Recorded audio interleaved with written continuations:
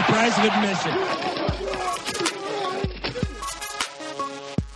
Welcome to the Michigan Huddlecast. You're inside Michigan Huddle with your host. I'm Jarrod Bunch. I played fullback at Michigan through 1990, and I'm joined with my co-host, Jamie Morris, this week, who played running back with me in the backfield for the Wolverines through 1988. 88. There you go, baby. And in this episode, Michigan Huddlecast, we're going to address the current state of Michigan football program. We'll take you around the campus, and we'll take a trip down memory lane and talk about some of the rites of passage that used to exist and perhaps still exist within Michigan football program.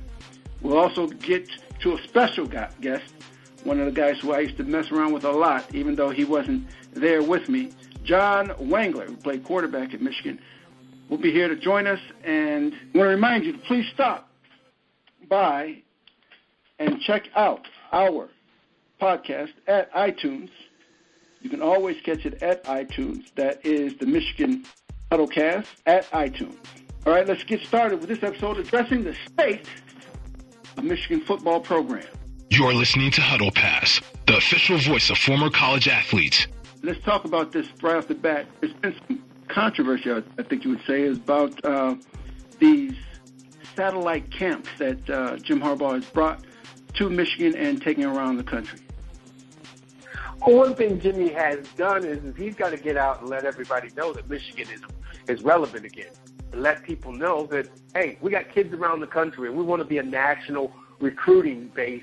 We don't just want to recruit Michigan. We just don't want to recruit the Midwest. We want to recruit down in the South. We want to recruit in the West. We want to recruit in the Northeast. So that being said, Jarrod, Coach Harbaugh, smart of him, he found out that he could do satellite camps in conjunction with other colleges that have football camps. Just so I can get a more understanding, what's the difference between the satellite camps that they're doing now and you know, years ago when you were playing, when I was in college?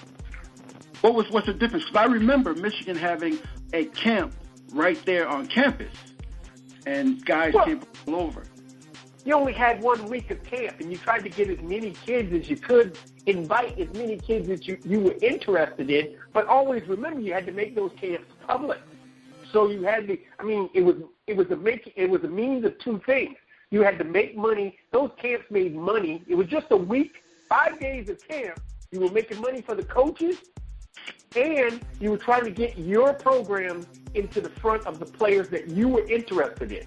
Now, remember, Michigan's trying to be a national competitor now. So that being said, they've got to go out and invite kids around the country. But to make money, they've got to get kids in Michigan, in the state of Michigan, to come and stay overnight. That's where the money is, Jarrod, right there. You stay overnight, you make money that way. But now we have to go out, we have to recruit these kids. We got to let this, I mean, football has gotten bigger. As you know, as I well know, football has gotten bigger and more competitive.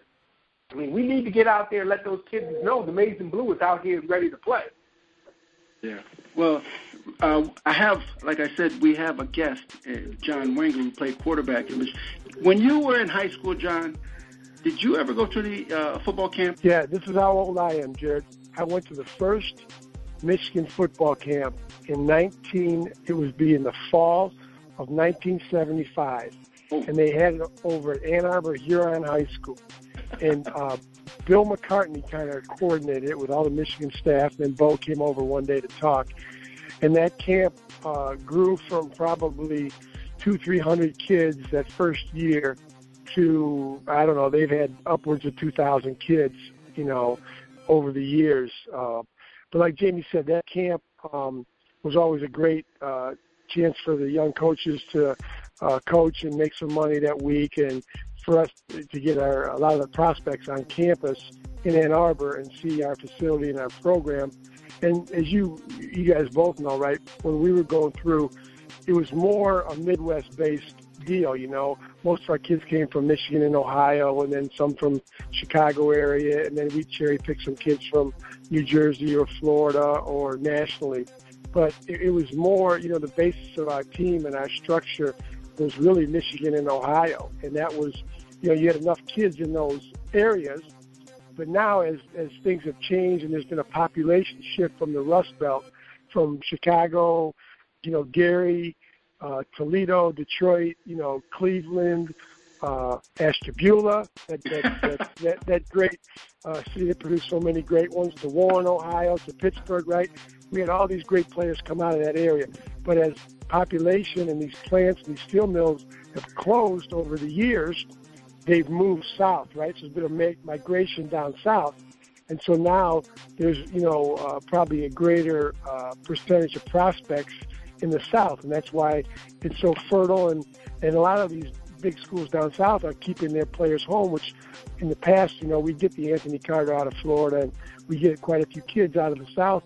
Well, now a lot of these kids are staying home, and that's why, one of the reasons that Jimmy wants to go and have these national camps this year and do a little tour throughout the whole country. Well, I understand that. I see how it can help in recruiting and getting a lot of new talent. But why is there such a big backlash from certain conferences that they're trying to say that, that Michigan and Big Ten is getting an unfair advantage by being able to do a satellite?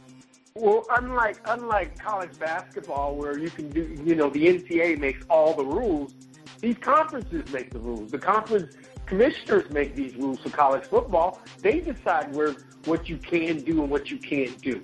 So, the SEC has decided that the coaches have to stay on campus. The ACC, coaches have to stay on campus. The Big Ten said, hey, you guys can go out and do what you need to do. It's open. It's free reign, as well as the Pac-12. So if you think about those, the conferences, the commissioners have hurt their coaches, their football coaches. It's not, it's going to go to the NCAA, and there'll be a rule made. But, Jarrod, it's even gotten even more controversial because, and I know Jai could touch on this, because he knows about this. Even Urban Meyer, who's a Big Ten coach, has said that he doesn't like satellite camps. Right. Well, it's interesting. I don't know if everyone saw Commissioner Delaney's response, right?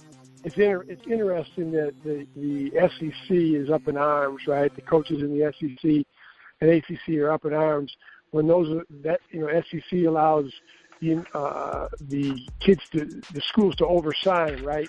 They can oversign on signing day, and then they just have to get down to a certain number by the start of the fall. That's a big advantage. The Big Ten will not allow that, right? The Big Ten was the first one to say, hey, when the kid signs, he has a 4-year scholarship. Okay, it's not 1 year renewable like those other conferences have, and so the SEC has always, had a lot of advantages, and not to mention the population base down there of players. And, I guess it's kind of ironic now that they're up in arms because, and really, Jimmy wasn't the first one to do this, right? No, James Franklin did it last year. They had a camp down south. Penn State did. So, the precedent had been set, and then now, and I think Notre Dame did one last year too. And now, James Franklin is a coach out of the SEC. And so is Urban Meyer. Right. Yeah.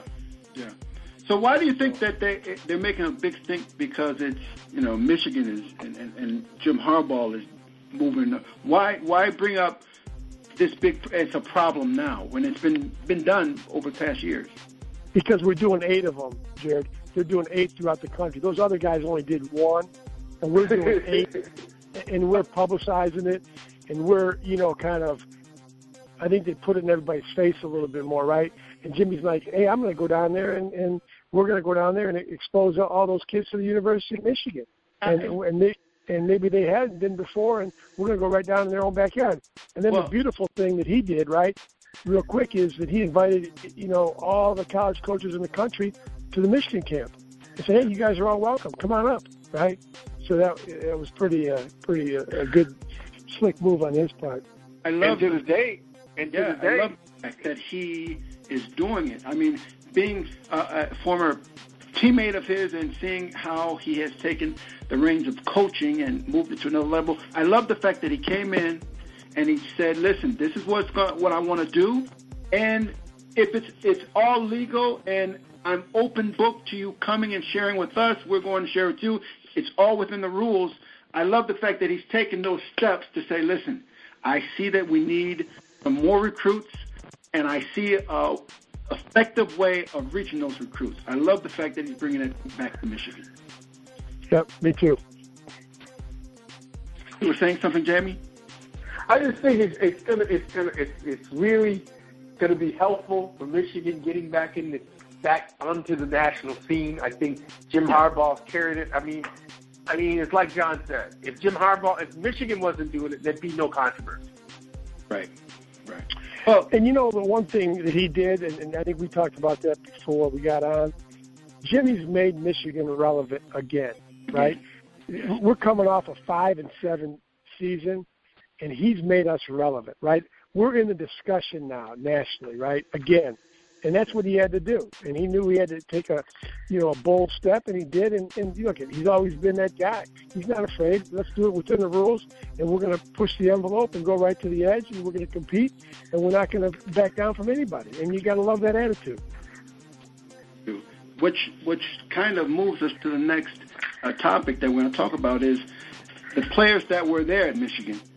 We had the draft a few weeks ago. And where Michigan usually has a number of players drafted in the first, second, third round, we had 3 players this year drafted in the second round and lower. Let's talk about those players. The first being Funchess. What do you think? I think Devin Funchess is a great athlete. He, as we said before we got on the show, he's a tweener. I think he's got Jimmy Graham potential. I think he's going to be an H-back, but he's got some speed. He's got nice hands. He's got soft hands. The one thing he's got to work on, he's going to have to learn how to block. In the NFL, he's got to learn how to block to make himself useful because there are going to be plays where he's going to have to block. Well, I love the fact that, they put him with Benjamin. You got 2 big receivers and physical. I love the fact that he is not afraid to, if he has to get physical running a route, he'll do it. And he's going to have to do that here in the pros because the speed, I would say his athletic ability and his size is going to help him more than his speed will, especially going up against guys in the NFL who are just beasts in coverage. Yeah, he's a tough matchup. He's a very strong kid. He's explosive. The little defensive backs, they're going to have a problem with him, and the big guys he'll run away from. And, if he can focus for a full game and a full season, he can be a great player. He can be a great player because he has all the tools. What position do you think he'll play, tight end, H-back, or wide receiver? I think he's between an H-back, H-back, wide receiver. I agree, Jamie. Yeah, I think he's more suited to that. He's just not a real physical blocker, right? He's not shown that. He's more of a guy. He wants to, he'll bully a small defensive back, and he's a tough matchup. But I don't see him going down and cracking on a tackle or a linebacker consistently, from a tight end position. Well, then there were 2 other guys that were drafted in the draft, and that was first. Let's talk about Jake Ryan. Jake Ryan's a guy. He's a linebacker. He was an outside linebacker who he blew out his knee a couple years back. Came back. He's that kind of a person like Adrian Peterson. Got himself back in shape. Got himself back into playing form. Did it in a year. Played that next year. And has transitioned from outside and moved to the inside, middle linebacker, and played well at the middle linebacker. A lot of people thought he played outside of him.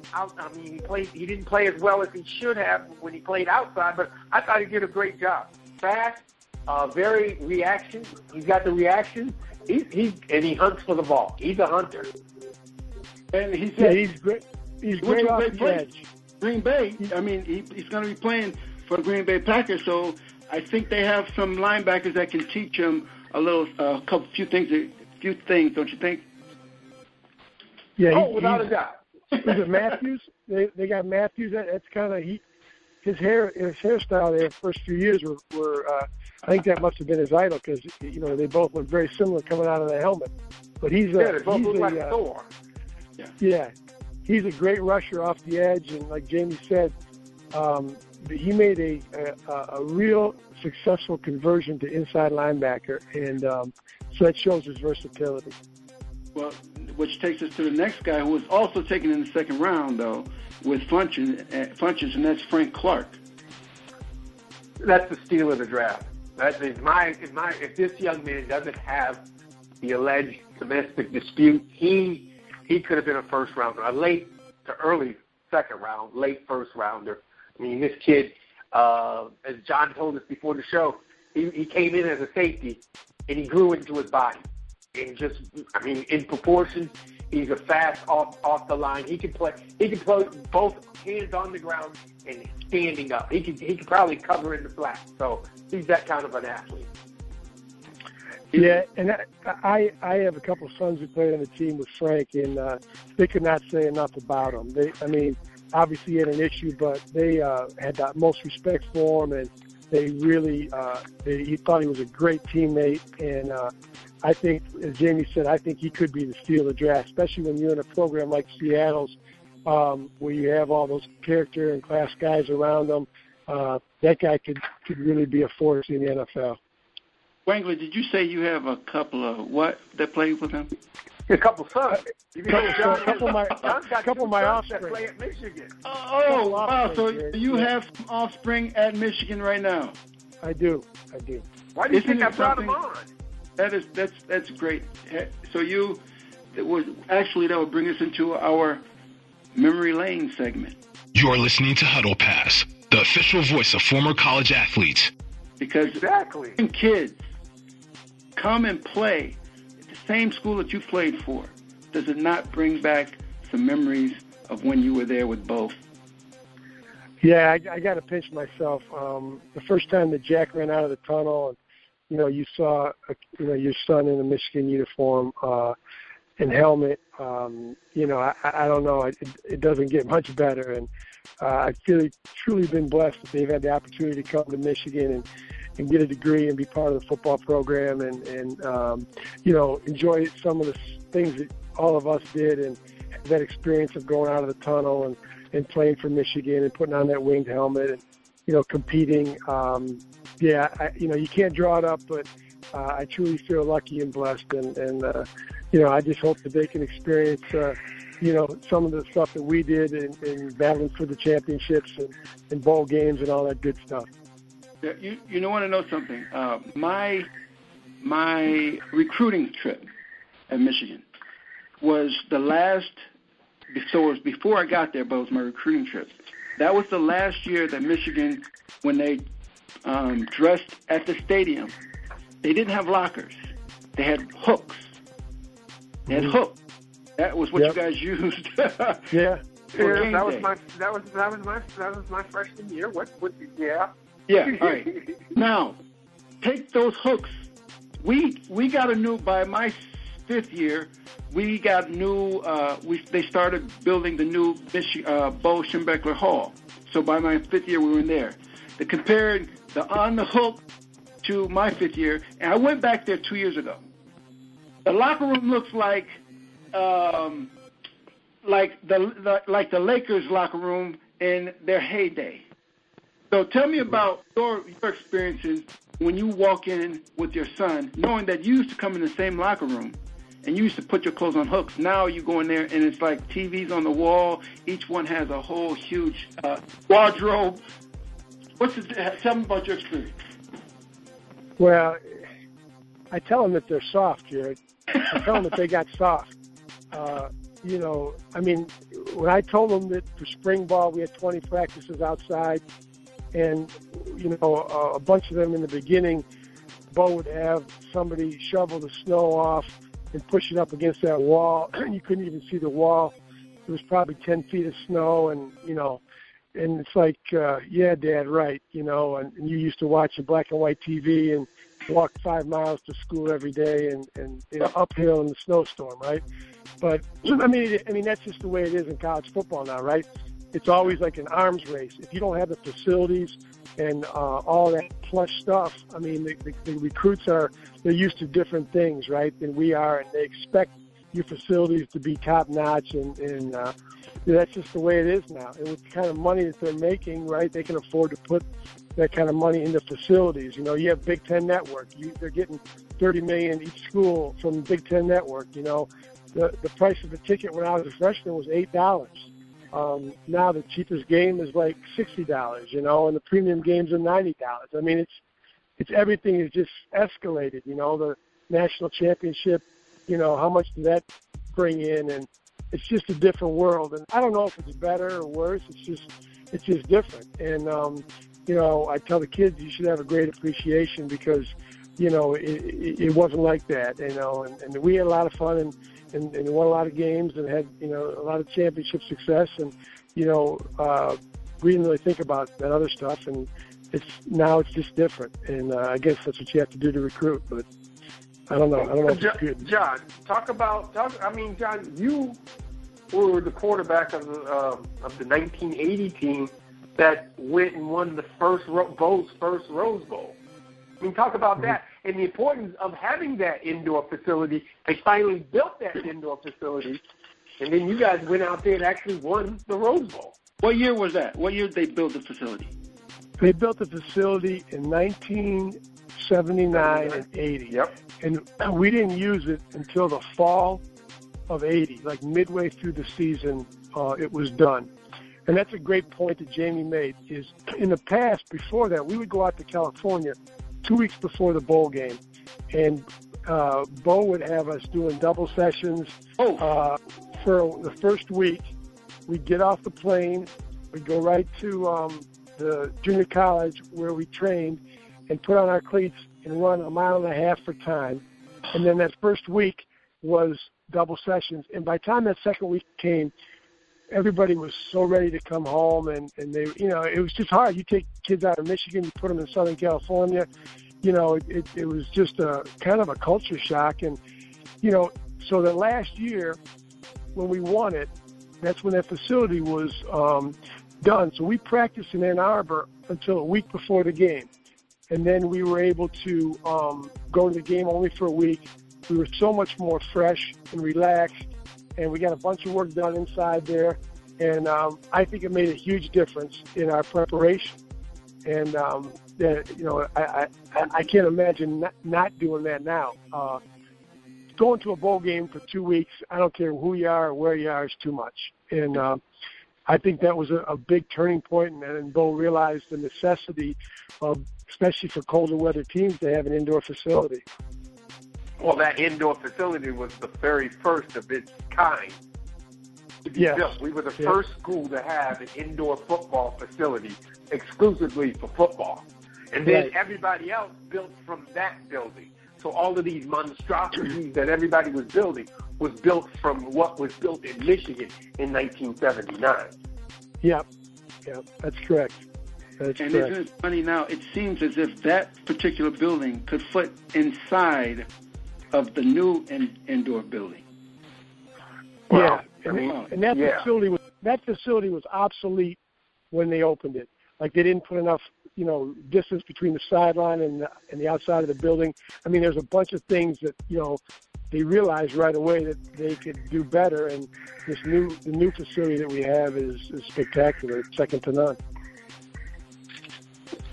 Second to none. I wish I had the opportunity to train in it. I had my last year, like I said, was the first year of Schembechler Hall. And now that they've had Schembechler Hall for a while, they've done some actual additions onto it, and they've added this other indoor facility. And when I was there, the last time I was there, I could not believe how beautiful it was. I mean, it's like the fields, the field house, the buildings, everything is like a professional facility, professional athletes facility, not a college campus. It's everything about it looks top notch. I cannot believe that. It must be the top in the nation. If it's not, then wow.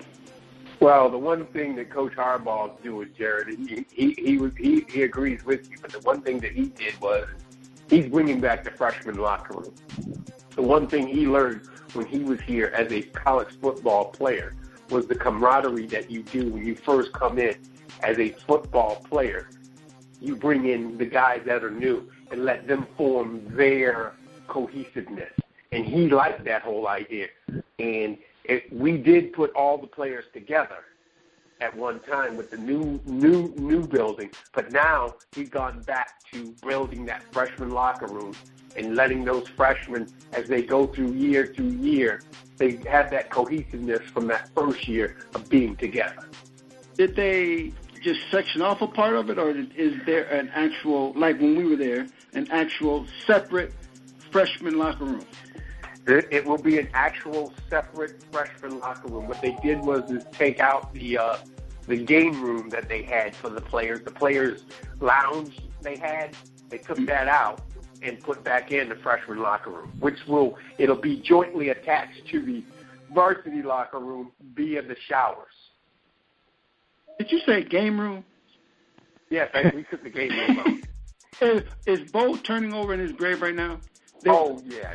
A game room where where they can shoot pool, play video games, all the things I just said. Yeah, they got rid of that. Jim got rid of that. And, yes, he flipped over. He flipped over and said, what is this? Right. Oh, okay. I think everything that I've seen, we talked about the satellite camps and the direction and opening up now, making sure that there's a freshman locker room. I love the changes. I'm hoping and I think that we'll see all of the changes taking effect in this upcoming season. Would you agree, or do you think we're still going to have some time to adjust to another season like last year, or definitely it'll be going in the right direction, correct? Oh, you've got. I mean, the foundation's there. The foundation was there. I mean, I'm not saying that we're going to come out and we're going to win every game this year, but you'll have a vastly improved team, a more disciplined team, a more enthusiastic team. I think those who stay will be champions. That's the credo that we will live by, and you'll see that. You'll see it develop. You'll see some things. We'll win some games that we're not supposed to win. I mean, we will compete in each and every game. I'm glad you brought that up. I want to ask you one question about that. When we were there, it was those who stay will be champions. When I went back about 5 years ago, yeah, I didn't see that there, but I did see hold the rope or hold the line or something. I don't know what that means, but that was the. So now what's back there? What's back now? What's the saying or the statement or what's holding everybody together now? We're back to those who stay will be champions. Thank you. Now, can you explain to me what hold the line means or hold the rope? Yeah. What was that? That was from a previous. John, you take this one, John. Well, that was from the staff that's now currently at Arizona, and I think that was kind of their motto, that everybody has to do their part in holding the rope as a team, right? You can't have one guy not hanging on and pulling in the right direction, and that was kind of, I think, his mantra, and that's what they did. All right. Okay. Great. Sounded good. That was. Yeah. No problem. Good. It's actually it's working for Arizona. Yeah. It's all right. Well, hey, listen, it's been fantastic talking to you, John. I'm glad that you could come on and share some of your wisdom. I did not know that you had sons that were at Michigan carrying on that tradition, that Wangler name. What position did they play? One's a wide receiver, Jarrod, the sophomore, and the freshman's a linebacker. So you have two. You got Jarrod. I got a Jarrod too. My Jarrod is a freshman. He's a linebacker, and Jack is the receiver. So they were much more skilled athletes than their father. Their mother was a good athlete, and thank God they inherited her genes. Oh, that's great. Well, just quickly, how did it feel to you, Art, when they got a letter from Michigan, or the first sign that they were being recruited by Michigan? Well, it was the interesting thing was Jack went as a preferred walk-on, and he wanted to go to Michigan all along, and they weren't going to offer him a scholarship, but he said, I don't care, Dad, I'm going to earn one, I'm going to walk on, and that's what he did. Jarrod was recruited pretty heavily by a lot of schools, and he verbaled to Penn State because Michigan hadn't offered him. And he had offers from LSU and Michigan State, and Penn State he verbaled to. And then the August before his senior year, I got a call, and we were driving to Pennsylvania actually for a family reunion. And they said, hey, we want to offer Jarrod a scholarship. We're going to take 4 linebackers. And I almost pulled off the road and, had an accident. But he had already committed to Penn State. And so they said, can you come up this week? And Jarrod said, yeah, I'll be up. And this was on a Saturday. On Thursday, he committed to Coach Hoke. And, it was a great day. I told the kids they could go anywhere they want, but obviously they were a little brainwashed over the years. And, they all grew up wanting to put on that helmet, be part of the tradition. And, thankfully it worked out. Well, I'm glad it worked out, too. I'm glad to hear that you have had that experience. I mean, it's actually a great opportunity just to be a part of it, but to have your child also be a part of it. It's got to be something that I can't understand because I don't have any children. But if I did, oh my gosh, how happy I'd be. Yeah, it's crazy. You see them come out of the tunnel. It really is emotional, and I've bbeen blessed, man. That's all I can say. You're listening to Huddle Pass, the official voice of former college athletes. You can stay just for about one more minute, because all we have to do now is answer a couple of questions from our Twitter feed, which came this past week, and the question came from Yabo, a Michigan fan who says, does Coach Harbaugh do the team and individual goal list during the first team meeting like Bo did? Do you know? I can tell you this. I think he will.